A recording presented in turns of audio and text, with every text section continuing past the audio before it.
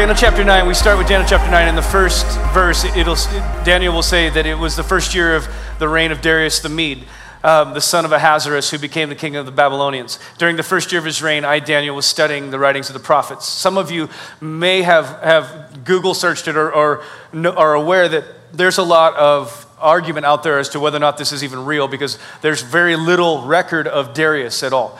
Recently, there's been some ancient manuscripts that have come up from this time period that start talking about this guy named Darius. And so I love it when the world doubts the authority of scriptures, and then all of a sudden God shines a light on it, and you're like, oh, look at that. He was right all the time. So Daniel says he's studying Jeremiah the prophet, and when he's studying Jeremiah the prophet for is a specific reason. He's trying to figure out what's going on in the people of God. I want to dive in at verse 20, take us through verses 20 through 27, and talk a little bit about what's going on. This is some of the most difficult prophetic scripture to understand and study. There is a plethora of information out there that I think is strange. You have to be aware that not every person that can build a website actually is right. So my goal in this is that we study the text from a historical point of view with the question, how would Daniel, the listener, have heard this? And then we move forward to the question of how can we apply it? Does that seem fair? Okay. So let's pick up in verse 20. I went on praying and confessing my sins and the sins of my peoples. This is what Daniel was doing. As he's coming across Jeremiah's text, Jeremiah says the captivity is going to be 70 years. Daniel realizes they're in this 70-year window. He doesn't know when it's going to end. I believe he was interceding for the shortest possible conclusion, which is that the Lord would have begun that 70 years at the earliest point. I think that's what he's interceding for. I was pleading with the Lord my God for Jerusalem, his holy mountain. As I was praying, Gabriel, whom I'd seen in the earlier vision, came swiftly to me at the time of the evening sacrifice. He explained to me, Daniel, I have come here to give you insight and understanding. The moment you began praying, a command was given, and I'm here to tell you what it was. For God loves you very much. Now listen so you can understand the meaning of your vision. A period of 70 sets of 7 has been decreed for your people and your holy city to put down rebellion, to bring an end to sin, to atone for guilt, to bring in everlasting righteousness, to confirm the prophetic vision, and to anoint the most holy place. Now listen and understand. 7 sets of 7 plus 62 sets of 7 will pass from the time the command is given to rebuild Jerusalem until the anointed one comes. Jerusalem will be rebuilt with streets and strong defenses despite the perilous times.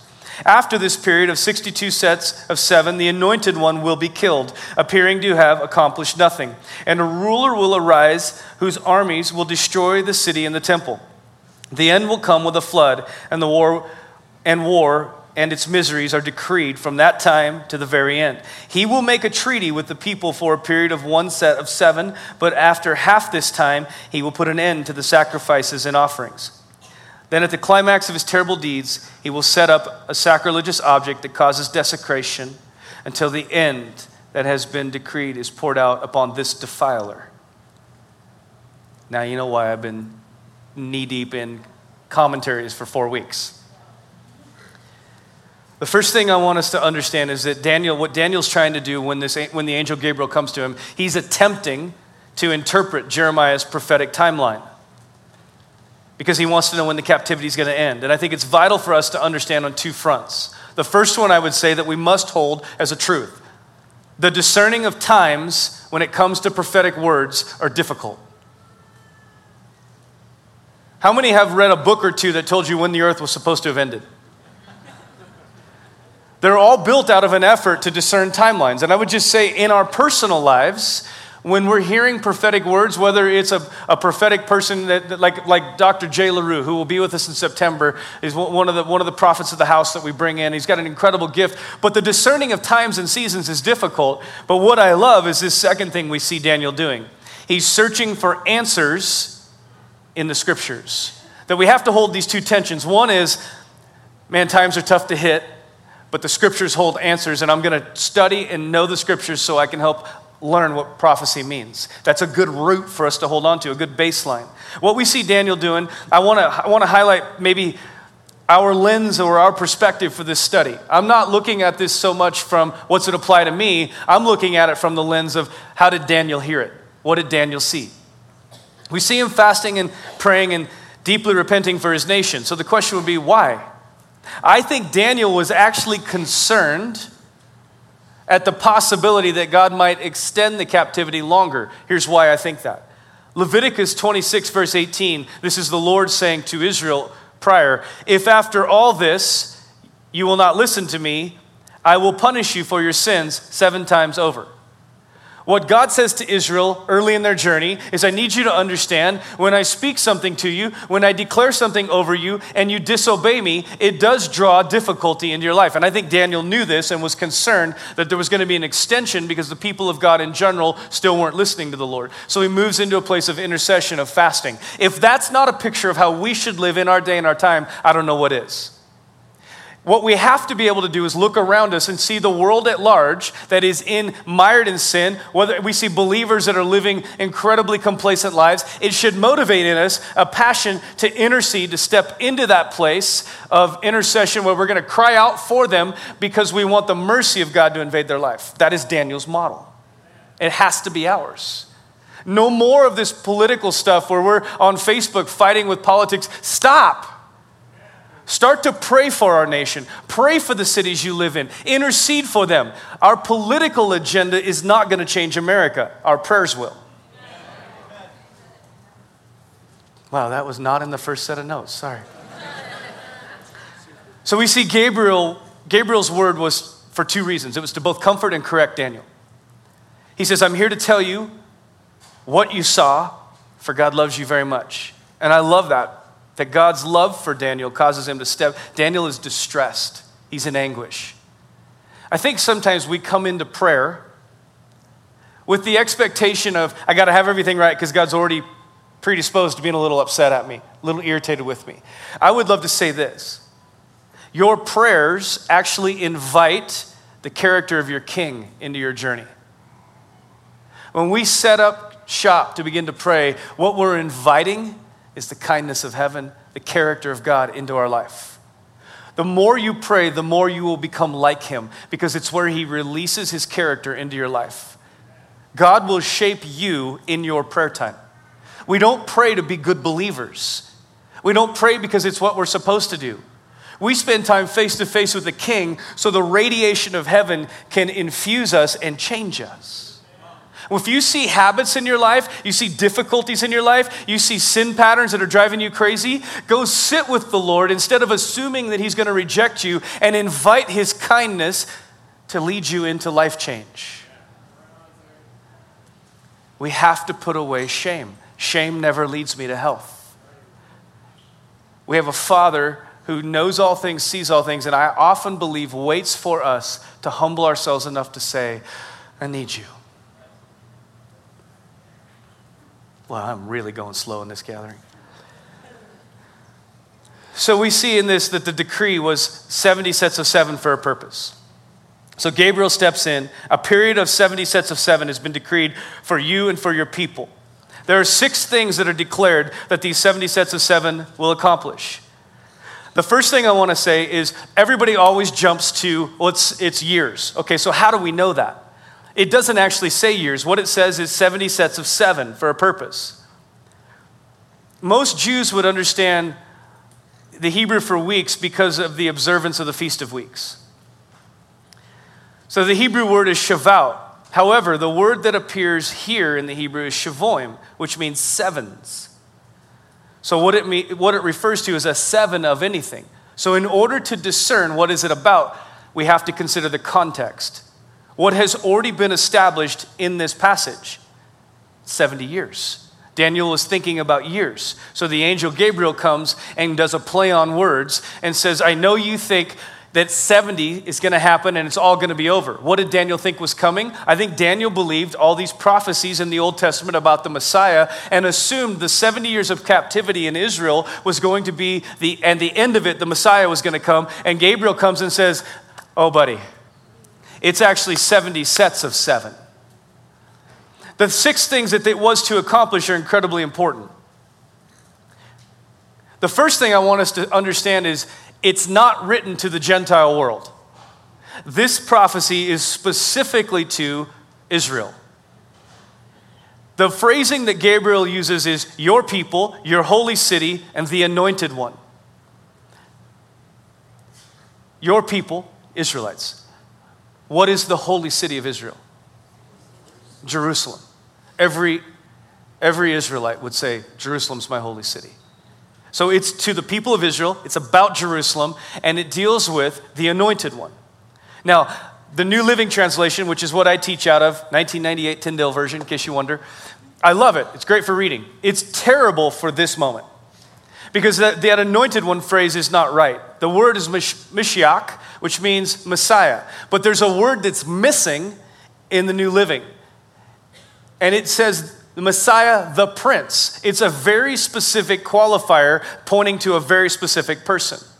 So Daniel would have heard this and understood that Gabriel was saying, what's coming is the age of Messiah. Look at the things that were going to be accomplished. The first one was to put down rebellion. The word means to restrain completely. The second one is to make an end of sins. This word means to seal up or to shut up in prison. It means to securely keep something. Gotta find my notes, sorry. Still going. The third purpose is to make an atonement for guilt. It is a reconciliation. The fourth purpose, to bring in everlasting righteousness. Again, this word everlasting here, poor translation. It should be translated an age of righteousness. Fifth thing, to confirm the prophetic vision. It literally means to complete prophetic vision. And then the last thing, to anoint a most holy place. So if you consider those 6 movements, how many with me would say, I see Jesus? Because if you look at what Jesus did, it's really clear. Jesus comes in, puts down rebellion. What do you mean he puts down rebellion? It means to restrain from it. What Jesus did on the cross that we know, hindsight looking back, is he made it possible for the sin nature that was within us, that tendency to rebel, to actually be trumped. I want to tell you this right now. Right now within you, you have the power because of Jesus to say no to sin. You have the authority to put down rebellion. That means every place in you that wants to stand up and oppose God, you have the supernatural authority to step on it. I would actually say one of the fundamental things we do to extend the kingdom is to step on rebellion. What kind of rebellion? All. Did you know that rebellion biblically is equal to the sin of witchcraft? So every time I let myself partner with rebellion at any level, whether it's in my home, whether it's in the marketplace, whether it's on traffic, it doesn't matter. I'm actually extending the demonic. I'm giving it authority in a moment. And every time, conversely, that I step on rebellion, and I, because of the grace of God, say, I will not rebel, I will not allow rebellion in me, I won't allow a rebellious thought in my mind. Every time I do that, I'm extending righteousness. I'm partnering with the Lord. Make sense? How many have never looked at rebellion quite that clearly? I am making a choice when I partner with rebellion to side with the enemy. I am making a choice when I put down rebellion to side with Jesus. The second thing that Jesus does is make an end of sins. And the third thing, atone for guilt. What I see in this that's concerning for me, I see a picture of Jesus. I think we all see that. But what would they have comprehended? What would Daniel have seen? Daniel couldn't have had a chance of fathoming what this was really going to look like. And I think it brings up a point that's worth highlighting. That we rarely understand how the Lord is going to accomplish what he says. And we need to be careful and reverent when we hear the voice of God. Even when we read the scriptures, before we jump headlong into, I know what it means, let's go. I would challenge us to push pause. I would actually challenge us to push stop. Turn to the Lord and say, I heard what you said, but I don't know what you want to do.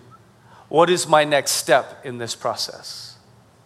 Instead of what I would call spiritual arrogance, stupidity and arrogance kind of live in the same world, which is, I heard God, I know what it means.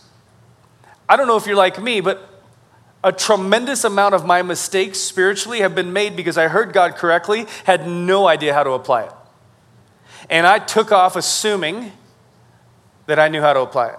So I would caution us to be a people that have great reverence for the prophetic, but turn to the Lord, invite his voice, and study the scriptures to learn how to execute it. Gabriel says, now listen and understand. There's an indication here. The way we should hear this, really what it means is, Gabriel says to Daniel, don't miss this point. Do not miss this point.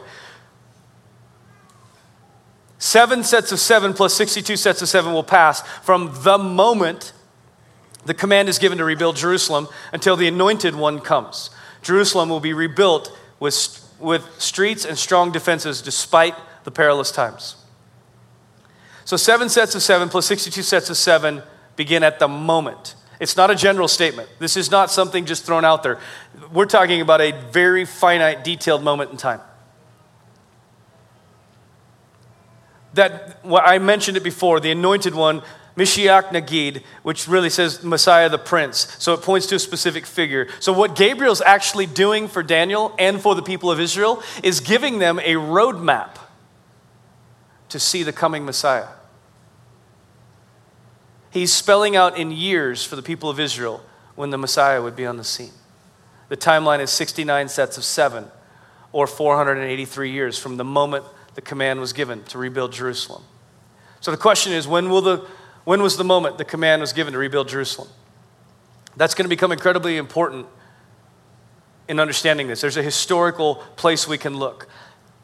Question is, can we see a specific time in history when Jerusalem was rebuilt after the word was given? There are 4 possibilities if you study the scriptures. I want you to consider an idea. In ancient times, what separated a city from a township? I heard it, walls. Why? Defense. So a city became a city when it was fortified and it could defend itself. That's an important idea to hold on to when we're trying to discern what this prophetic word means, because there's 4 decrees. The first one is a decree of Cyrus, which is issued somewhere between 538 and 536 BC, which concerned the rebuilding of the temple.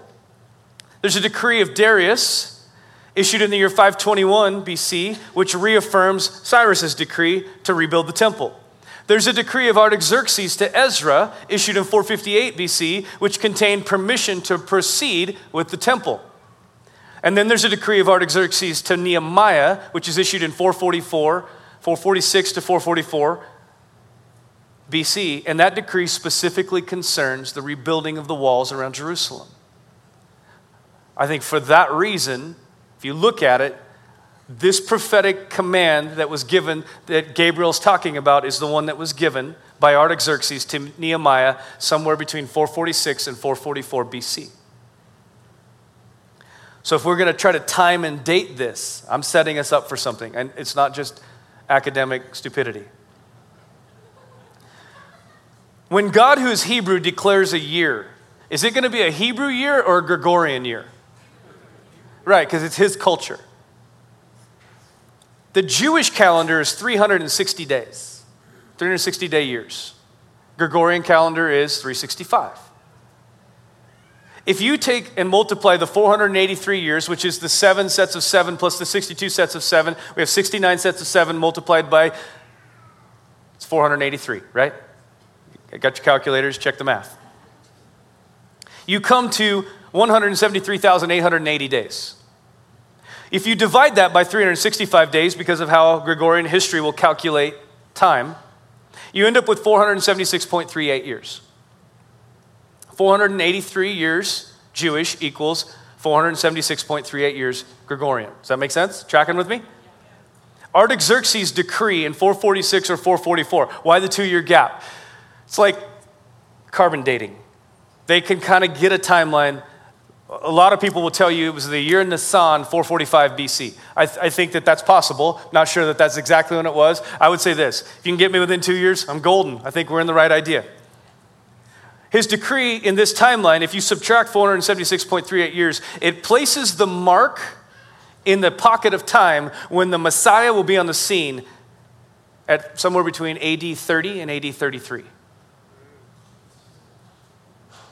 And then Gabriel goes on and says, after this period of 62 sets of 7, the anointed one will be killed, appearing to have accomplished nothing.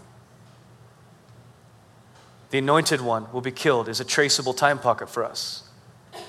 Now, we believe the Messiah is Jesus. Most Jews don't. Can we connect this to Jesus? How many understand that Jesus was killed somewhere between AD 30 and AD 33? Appearing to have accomplished nothing is an important idea because it would appear that what the Jewish people wanted the Messiah to come and do didn't happen when the Messiah actually came. This is what Gabriel is telling them ahead of time. Did Israel see Jesus' Messiah, crucifixion as an evidence of the Messiah? And the answer is no. They scoffed at it. Scripture says very clearly he came to his own didn't receive him. Gabriel will go on and say, and a ruler will arise whose armies will destroy the city and the temple. The end will come with a flood. War and its miseries are decreed from that time on. And he goes on. This is where many people begin to provide prophetic interpretation that turn this into the future. Many people believe this speaks about a time coming of future war, where there's going to be a 7-year period. The argument is that the subdivision, 7, 62, and 1, leaves space for the last 7 to be fulfilled in the end days of the earth. I have some arguments against this point of view. Number 1, according to the prophecy that Gabriel gives to Daniel, there's a temple required for this to be fulfilled. How many are aware there is no temple standing right now?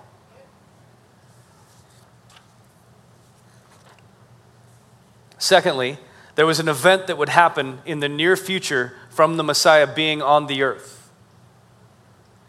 Jesus will speak to this time period in Matthew 24. We do not have time to break down Matthew 24 today.